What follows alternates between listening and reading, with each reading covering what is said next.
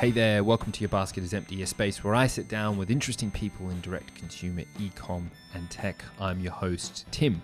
So this is series 2 of 2021, and the subject I'll be exploring is something close to my heart, food and drink. Over the next 6 episodes, I'll sit down with leaders and innovators in the food and drink space to get their state of play, learnings from 2020, and predictions for this year and beyond. On this episode, I chat with Amanda Hesse, co-founder and CEO of Food52, a leading innovator in the food, cooking, and home space, and named one of the world's most innovative companies by Fast Company in 2020. Earlier in her career, she was a reporter, feature writer, and food editor at the New York Times and authored several award-winning books. We discussed the early days of Food52, the success of bootstrapping, pioneering the content and commerce curve, the power of community, the recent acquisition of Dant, and why failure was never an option. Before we get into it, quick word from my sponsor. This podcast is brought to you by Klaviyo, the ultimate e-commerce marketing platform for email and SMS messaging. Whether you're launching your e-commerce business or taking your brand to the next level, Klaviyo gives you the tools to get growing faster. That's why it's trusted by over 30,000 e-commerce brands. Build your contact list, send emails that pop, and create marketing moments that build valuable customer relationships over any distance.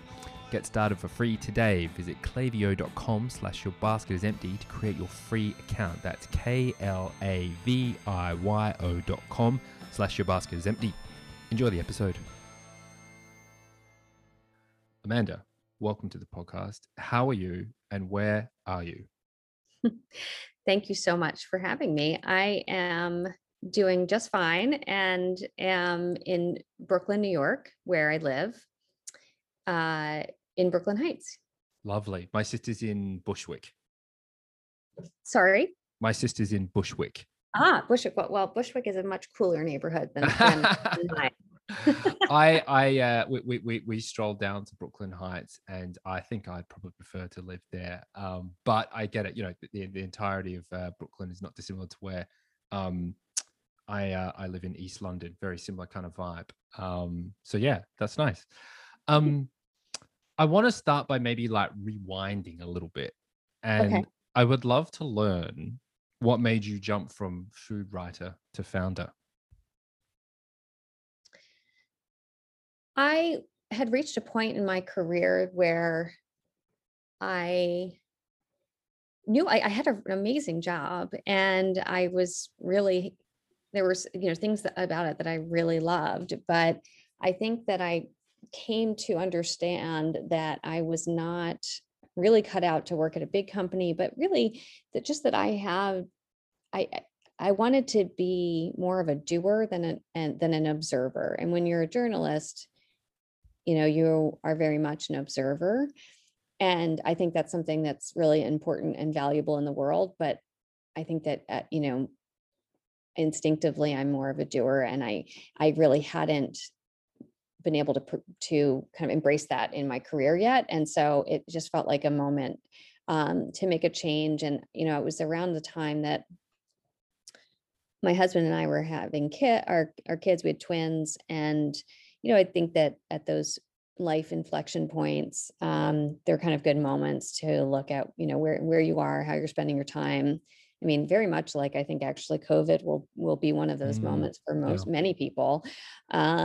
But, getting married, having kids, or, death in the family, like those are moments that can really be pivotal. And I just generally, like in my life, those moments have been ones where I have kind of taken stock and made changes. And so I decided that it was time to pursue something on my own, and off I went. And talk to me a little bit about the inception of Food52, and not so much about the kind of the how it started. More, I'm interested in like, how did it go over the first few months and years? Like, did it go to plan? Did it not play out how you expected?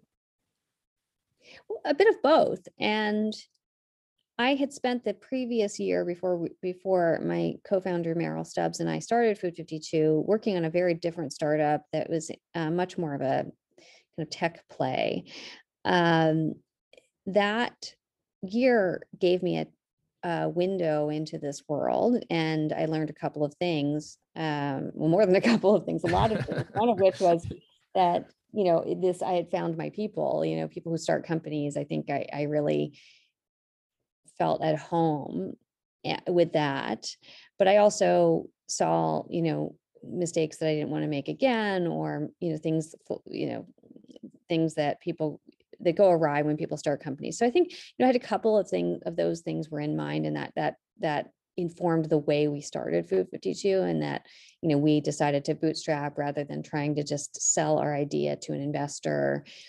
And, I do think that the bootstrapping, it imposes a lot of discipline on your Mm, decision mhm, making, which mhm.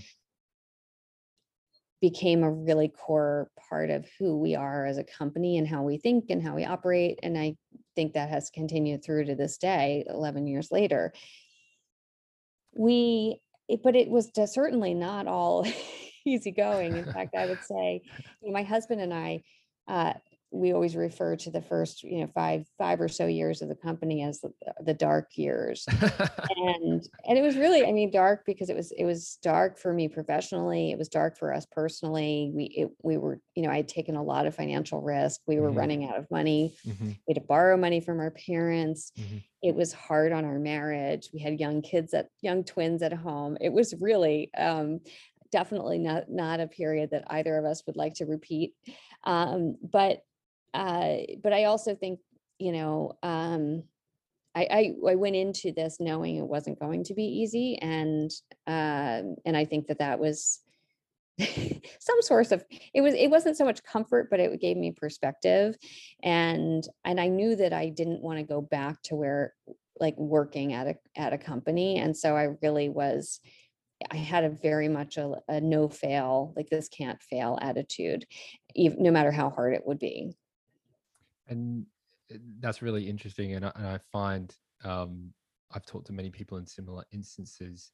How did you kind of get through those moments? How did the no fail concept play out? Did you imagine the life before and go, oh, okay, yeah, no, I definitely don't want to do that. Yep, I'm on the right track here. Was it as simple as that? It was a bit of, yeah, it's funny because my husband he's written a memoir, and I was reading a draft of it last night, and in it he mentions a moment when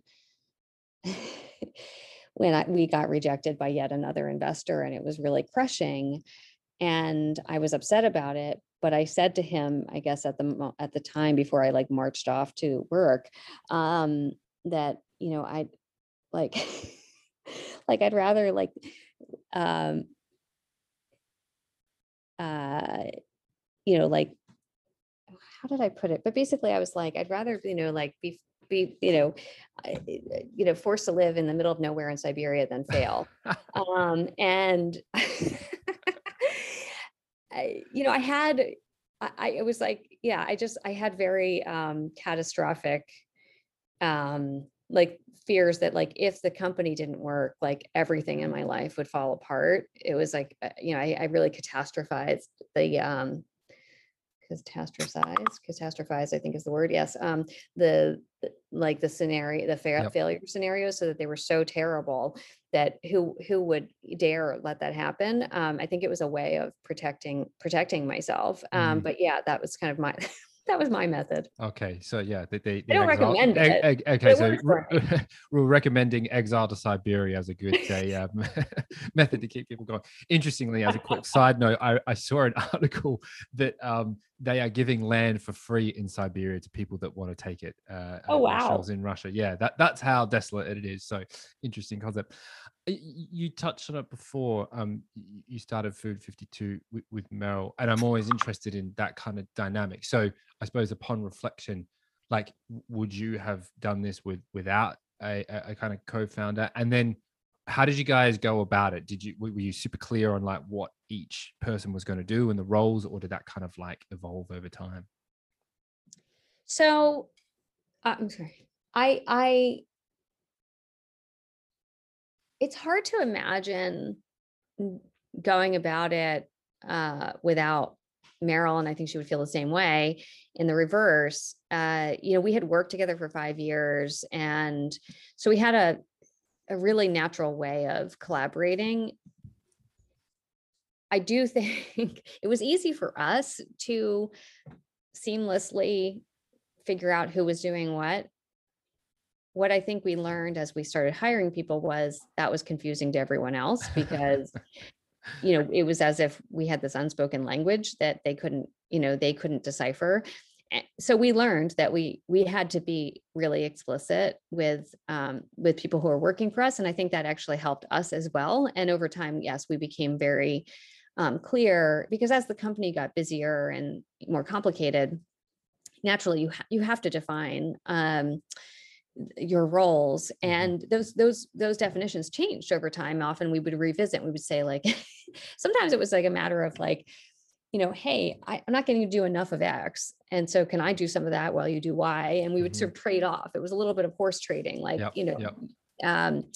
And I do think that's really important. And it is something in a company like ours, especially, it's actually something that we as a company, there are a lot of people in our company who grapple with this, because we are very much very collaborative, cross team company, because we do content and we do commerce and we have a community, and they all kind of mix together. And so sometimes you're like, who needs to really head this up? And do we need all these stakeholders at a meeting? Is there too much overlap? And so it's a very familiar challenge to me, and one that I actually think as companies become more actually focused on their customer, especially just consumer facing businesses, as they have more interaction with their customers, and content becomes a natural part of the experience. I think actually this is probably a challenge that a lot of companies face around role definition, and making sure that there's not too much overlap, so that things aren't super inefficient. Yeah, totally. Yeah. I mean, as companies evolve, I think you need to take stock of where you're at, how the leadership team's working, who sticks on what track, where there's overlap. And I mean, you touched on a really interesting point there, and I'm really curious. Food 52, from my perspective, does sit at that really interesting intersection between like community, commerce, and content. Was that the kind of always in the plan, or did again that evolve organically? That was very much always in the plan, despite what you read. Yeah, people. The thing that I've learned over time is that when you're doing something different, it's hard for people on the outside. It's hard for journalists to understand what you're doing. Hard for investors, because they want a pattern match. They want to say you're like this, something that's familiar to them. And we weren't going to be doing something that we were parts of what we do are incredibly familiar to people, right? A site that has recipes and food content and home content. We all know that, but a site that does that and also has a big commerce business where it's not just affiliate, sales, but it's really like we produce products. We work with hundreds of vendors. It's a complex, commerce business. Having that under one roof is all of that, plus the community, plus the many other things that we do can be hard for people to define. And in fact, has long been kind of hard for us to have that really crisp elevator pitch. And so we understood from the very beginning that we wanted to start with content, because content has the power of building connection and loyalty and trust. And we understood that if you're building a brand, that you want to have a relationship with your customer that is dynamic and evolves over time, and that really is like a genuine relationship, that content was the best way to really start establishing that. And it also allowed us to build the community, because through content we could find ways for people to be interactive in a meaningful ways with the company, and by producing content, helping us curate it, commenting, just participating in the many things that we do. We had a shop. We weren't able to have our shop on the site for launch of September 2009, but by December 2009, we had launched it. And it really, in the beginning, was just referring people to products, but more importantly, it was us putting a stake in the ground to say that this place was going to be different. It took us years though before people realized that what that difference was, and it took us until 2012 to actually, 2013 to actually launch our own shop, like where we were like we were the merchant of record. Yep. And I don't think it really was until about a year or two ago that a kind of wider group of the public, and whether that was like partners that we worked with or readers and shoppers or, investors, really started understanding what we had built and why it was different and why it was, ahead of the curve.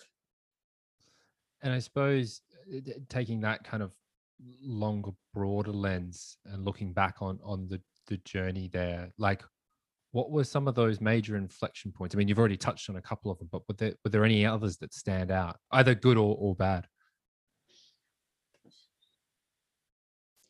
Well, there's certainly,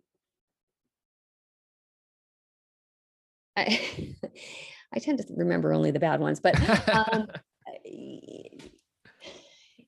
sure, there were just many times we got, either no's from investors, or we felt like the work we were doing wasn't recognized or understood. And I think again and again, no matter what the actual event or specific instance was, we instinctively just kept our heads down and just kept doing, and didn't get swayed by trends that were happening in either the content or commerce industry. And we just kind of kept doing what we were doing and what we believed in, and doing it with very spare resources, because we had never raised a lot of money, and just believing that eventually it was going to work out. And because we had grown our company organically and our audience organically, we knew that we were doing something of value, and we could see that we were getting to a scale that had meaning to like the business world and to actually the success of the business. But it just was taking a lot of time. And I think that, my personal feeling was like, I'm not going anywhere. I'm not going to Siberia. Yeah, I'm not going No to way. Siberia. I'm in this. Of course, there are like compromises that you have to make along the way. And, it was, we weren't able to hire the kinds of executives that I knew could, be transformative. We weren't able, because we just couldn't afford them. We didn't have an engineering team that was, ever big enough. And we still feel that way. Like, you always kind of feel like things are not quite where you want it to be. But I think that they were legitimately weren't like where we would have wanted them to be, or maybe they should have been. But we just had to stick to it. And I think that we kind of saw again and again that if we did stick with it, eventually people like kind of came around, or we grew, or we, like things worked out. And also people who gave us a chance, as either readers or as employees, saw, eventually kind of saw the value in it. And we were able to, get great people to work with us. So I would love to learn a little bit more about some of the new stuff that's on the horizon, because it feels to me like momentum is obviously, I mean, it's many years in the making, but it really got some momentum at the moment. And when we first chatted, and I know COVID may have a bit of an impact on this, and we'll come to that in a second, but you were exploring some new ways to connect with your community in terms of like bricks and mortar or live commerce. And can you tell me a little bit more about what's going on in those areas? Yeah. So we've done some testing around live commerce, and we're going to continue testing and iterating. It's something, it's a concept that's really new. I mean, obviously there's been QVC and HSN around forever, and they have been incredible businesses, but live commerce on the internet isn't the norm here yet. And so that's something, we always want to experiment with new concepts. To us, it felt like it really made sense because we had noticed in our cooking videos and home videos that the predominant comments were actually around products as opposed to like cooking detail. And that really interested us because it clearly people were not only engaging with the content, but wondering like, hey, what's that plate that you're serving it on? Or what's that pepper mill that Yeah, you've yeah. just used? And so we felt like clearly this is something that, people are trying to solve for in their own homes. And there's not really a direct conversation happening around that. And if we could figure out how to have that conversation in a way that is helpful to people without them feeling like we're just selling, we're just trying to sell stuff, because that's really not the case. We're really Mhm. trying to improve, their lives in whatever ways that we can.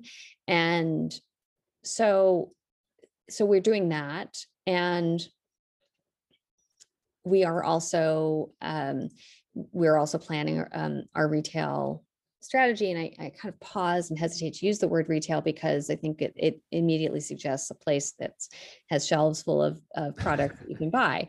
And it's not to say that we're not hoping or going to have things to buy in whatever location that we do. I mean, I think we've been calling, it our bricks and mortar location. And actually the working title for it is the Outpost. Yeah, yeah. And the reason is because we want it to really be a manifestation of kind of who we are as a company, like Mhm. this hub for people where they can come and discover, they could participate in making content, they could, Yeah. come and hang out, they can be inspired, they could, come and shop for a gift.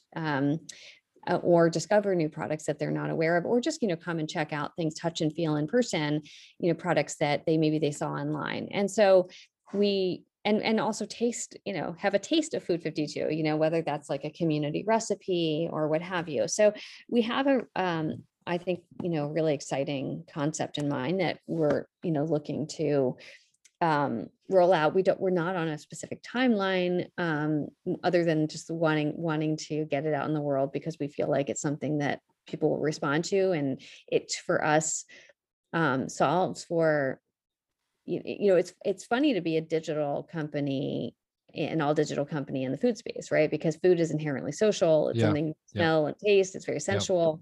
So to us, having a physical location is such an important part of us really, um,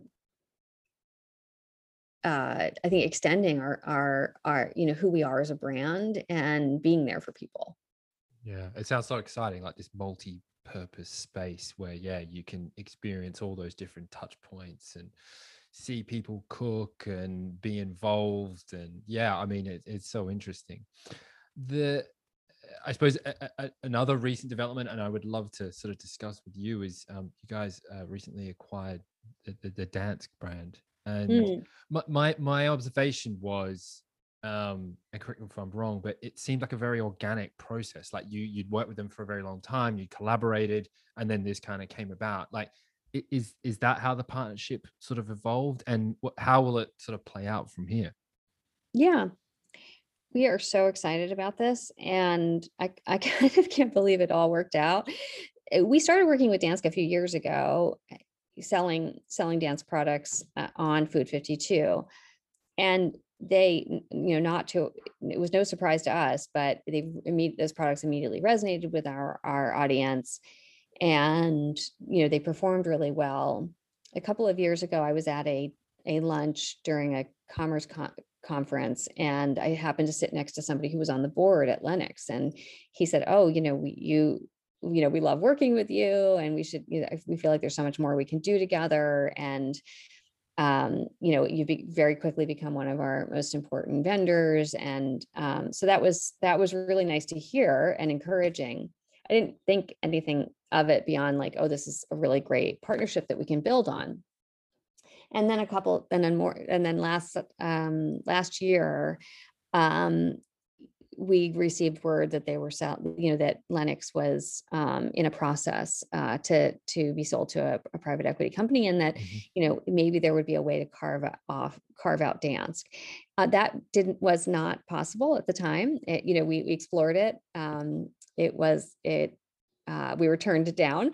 And so we thought that was, the end of it. But then after that closed, they came back to us and very nicely said, it was simply a matter of like that deal is, very consuming, and they weren't really able to kind of explore this. And so we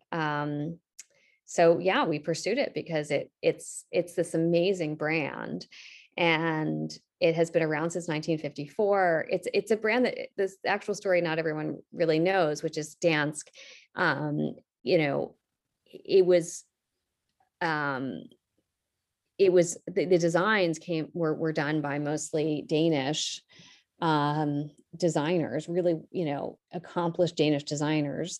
But the company was actually started by a couple in America. Mhm. And so it started in the 50s. It really took off in the 60s and 70s, and during which time they really created these so many iconic pieces, which are now you can kind of find on, there are a lot of collectors of their pepper mills Mhm. and their flatware. And I mean, they made everything from textiles to furniture to tabletop to cookware.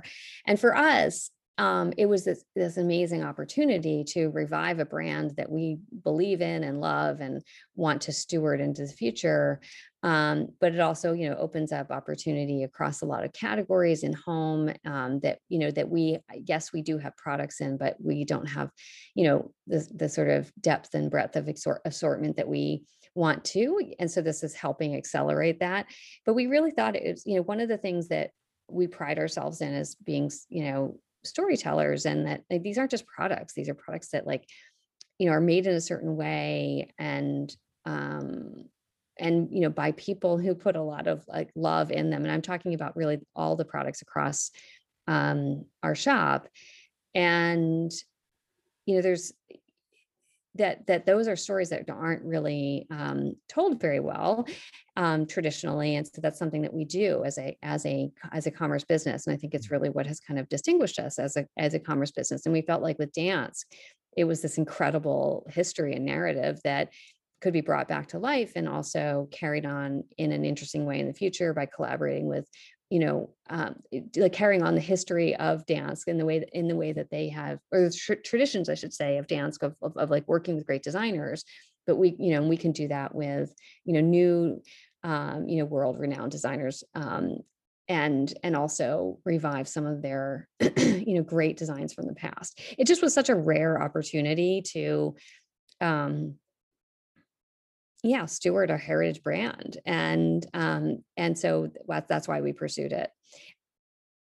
Yeah, it's really interesting. It feels like you've kind of partnered with a piece of history, and I think the stewardship is a nice way of looking at it. Like, is there? Correct me if I'm wrong, but yeah, there's a whole bunch of like old archive designs and stuff that you guys are going to kind of get access to, and then, as you said, you've got the ability to Yeah. sort of collaborate then with new designers as well, and kind of meet in the middle.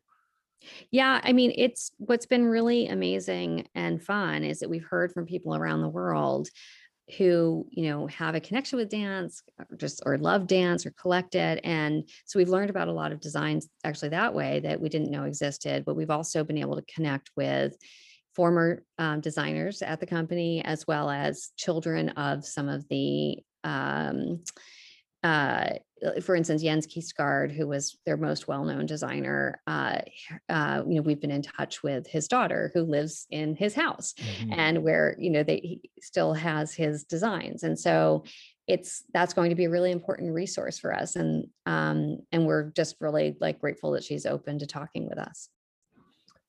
So I don't want to dwell too much on the past year, but I feel that the enormity of it is inescapable, especially at this point where we're not like fully.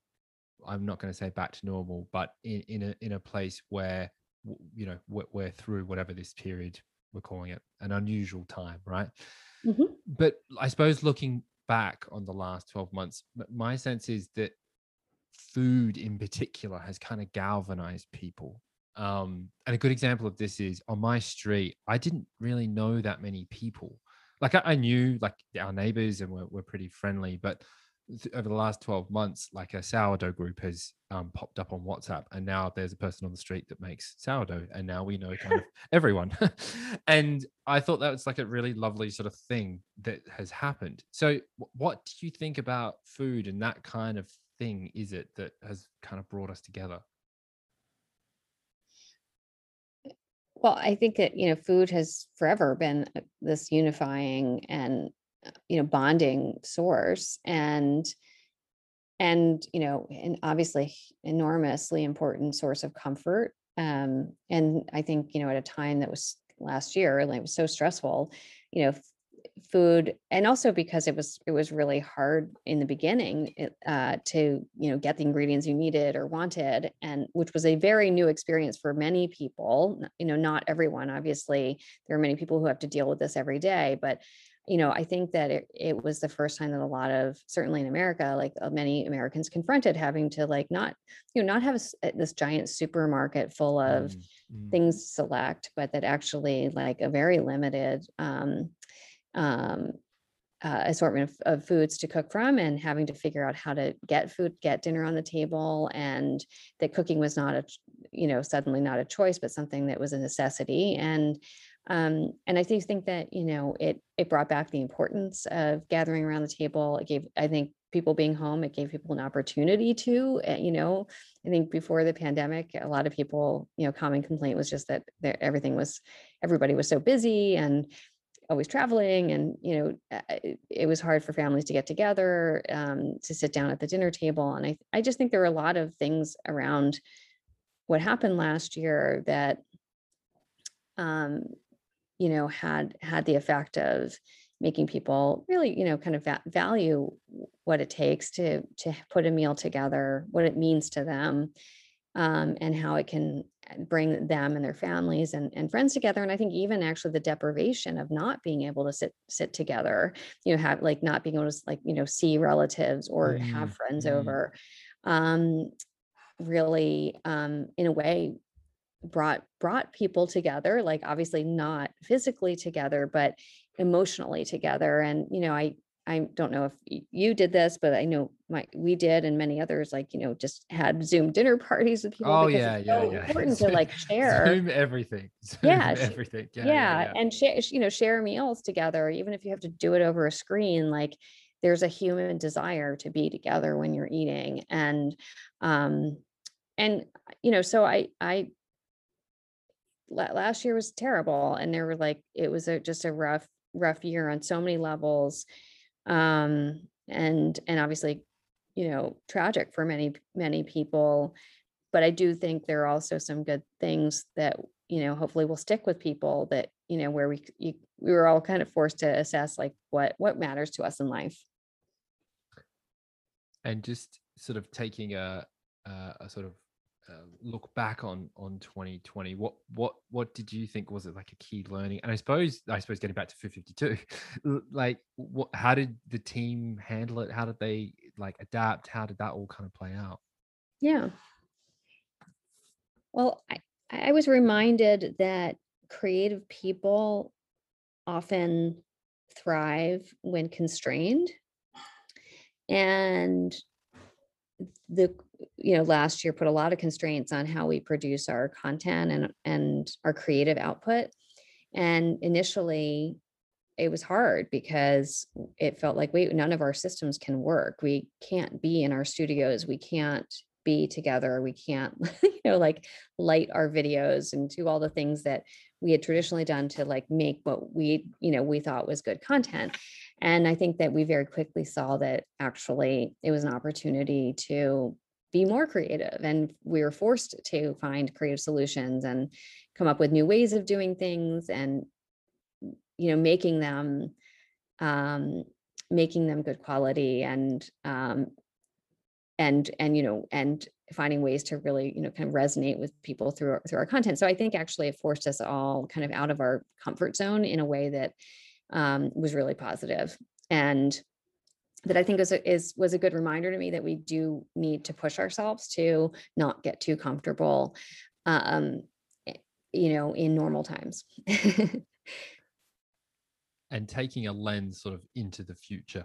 I suppose. My sense is, based on your trajectory, that on a number of times you've been ahead of the curve, right? So you've got, um, from my perspective, an interesting and good sense of what's coming around the corner.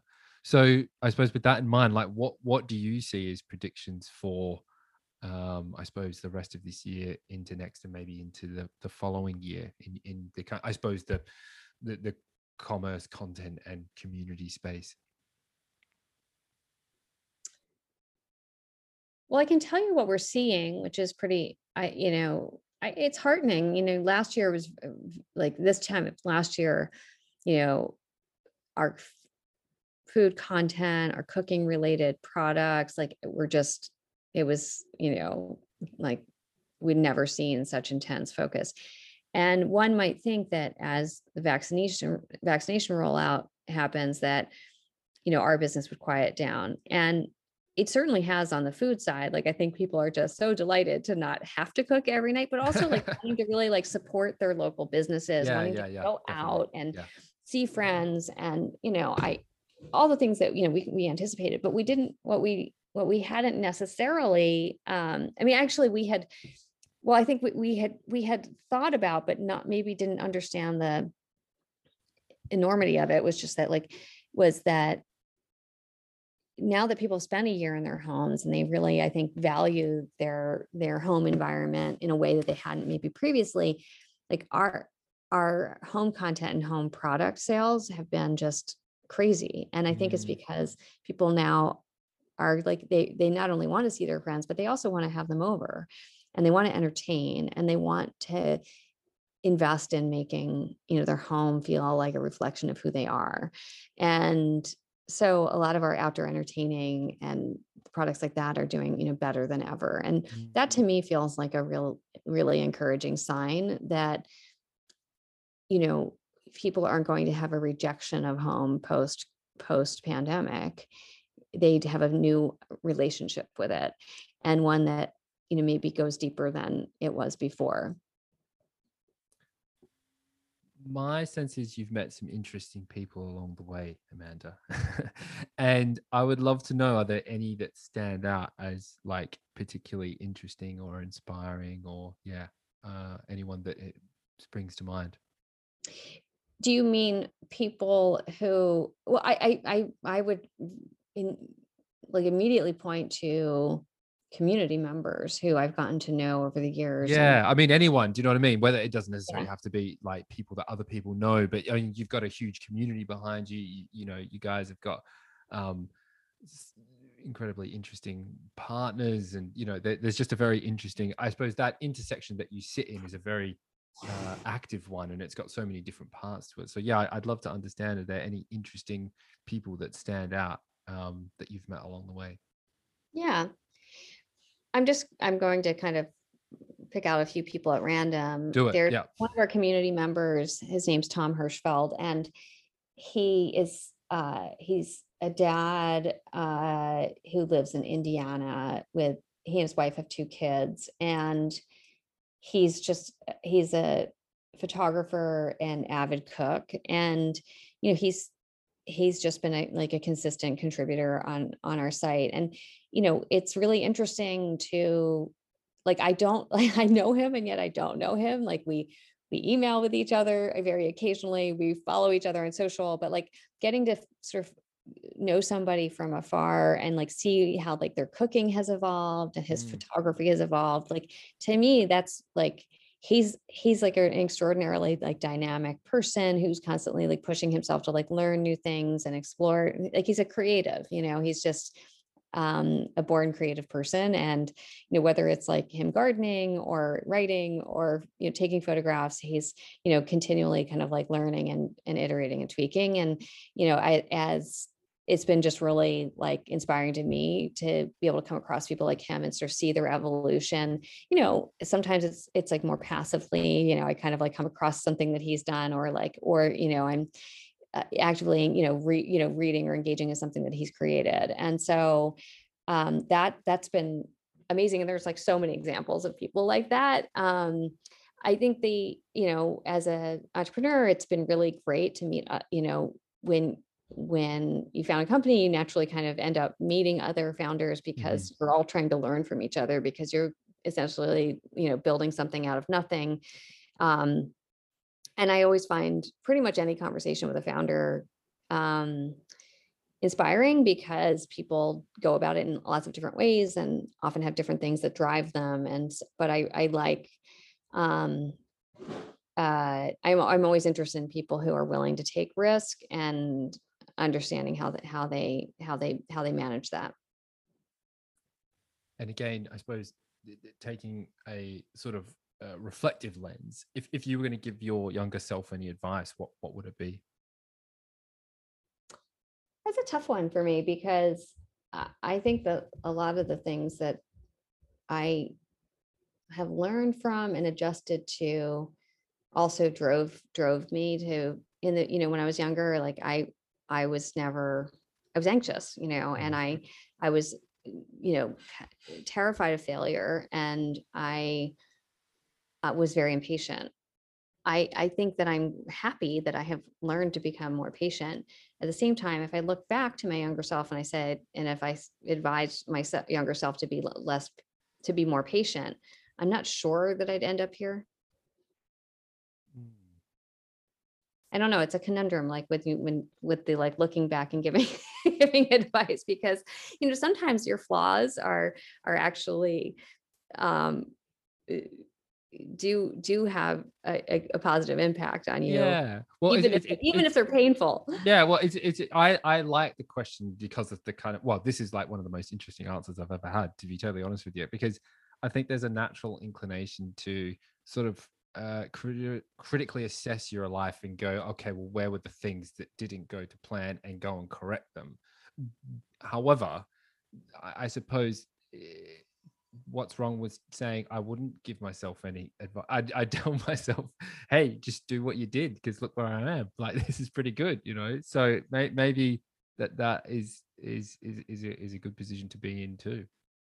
My mom says sometimes I would complain to her that like I wish I had, you know, really understood the college landscape so that I would have chosen a college that was a better fit for me. It's not that my college wasn't good, it just wasn't a good fit for me. But she always says, well, but yeah, if you had been happy at college, you wouldn't have been driven to like figure out what you really want to do. And I used to really not like that answer or that, her sort of defense of that. But also value it more now because it is true. I Mm. think that maybe if I was, you know, if I had been happier at college, I might have, eased into something and found myself unhappy later. I'm keen to sort of start to sort of wind down the conversation, and I've got a question that I think can sometimes people ask like what does your like typical day look like, and I just not into that. So I would love to understand from your perspective, what does your ideal day look like? Morning person, nighttime person, talk me through I'm going to answer this and then my husband will refute it. Uh, but Well, we can put it in the memoir, and then it's all part of that. Yeah. yeah, well, this is like, it's a question that I am actively working to, I would say, solve and improve because I'm not spending my time in the way that I think I would like to. I love doing a lot of things and I love problem solving.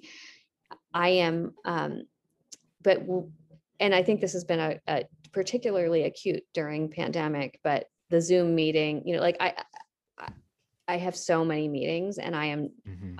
and I need to I have to figure out how to manage them better and not do as many meetings because I am best and I'm happy. My ideal day is, like a handful of meetings, but then room to have headspace for communication Yep. and thinking and future thinking. And I'm sure this is an answer that that you would probably commonly get from maybe leaders, but I think really really resolving this is going to be critical for me for not just me, the business, and it's something that I haven't solved for yet. Yeah, I look. It's that's a very tough one. I think that the time that we're in has meant that there is more of a need for that face to face, but you can't be face to face, so you're kind of forced into a world that is just saps at the time through virtual meetings. And yeah, trying to claw that time back, I appreciate that is a very difficult thing to achieve. I'm keen to sort of touch on two final questions. Okay. The first one, what does Food 52 look like in 2023? We will have many more contributors across many more platforms, which I'm very excited about. Mhm. We will have an in-person experience. We will have potentially a magazine and more catalogs. And we will have a deeper community experience, and ideally an even greater sense of kind of personal connection. Final question then. So this is something I'm asking to all my guests on this series, which is focusing on food and drink. It's your last supper. And I'm going to slightly tweak it because I've realized that not everyone, obviously not for you, but not everyone likes to cook at home. Some people like to go out. So are you staying in? And if you're staying in, what's on the menu? If you're going out, where are you going? Definitely staying in. Okay, great. I love home. Talk me through it. Where are we at then? Are we big tasting menu type thing, or is it just one? Pretty simple. Okay. I would have like an antipasti platter with lots of good cured meats and pickly things, and really delicious bread and butter with sea salt and and radishes, and like sort of like lots of little distinct strong flavors. And my husband would have a beer, and I would probably have first an Americano, which is basically a Negroni with club soda rather than gin. Nice. And then I'd have a beer, and then have really good chocolates for dessert. Lovely. Okay. And where is there any specific chocolate? White, dark. Yeah. Okay. So dark, a specific brand, or that does not a specific brand, but just really, really good. Ideally, it'd be like a bunch of different little chocolates. Oh, okay. Well, okay. So maybe we're going an antipasti of chocolates afterwards. Something like that. Yeah. Well, that sounds equally simple and delicious at the same time. I like it. Amanda, thank you so much for joining me. That was fantastic. Oh, thank you so much for having me. I really appreciate it.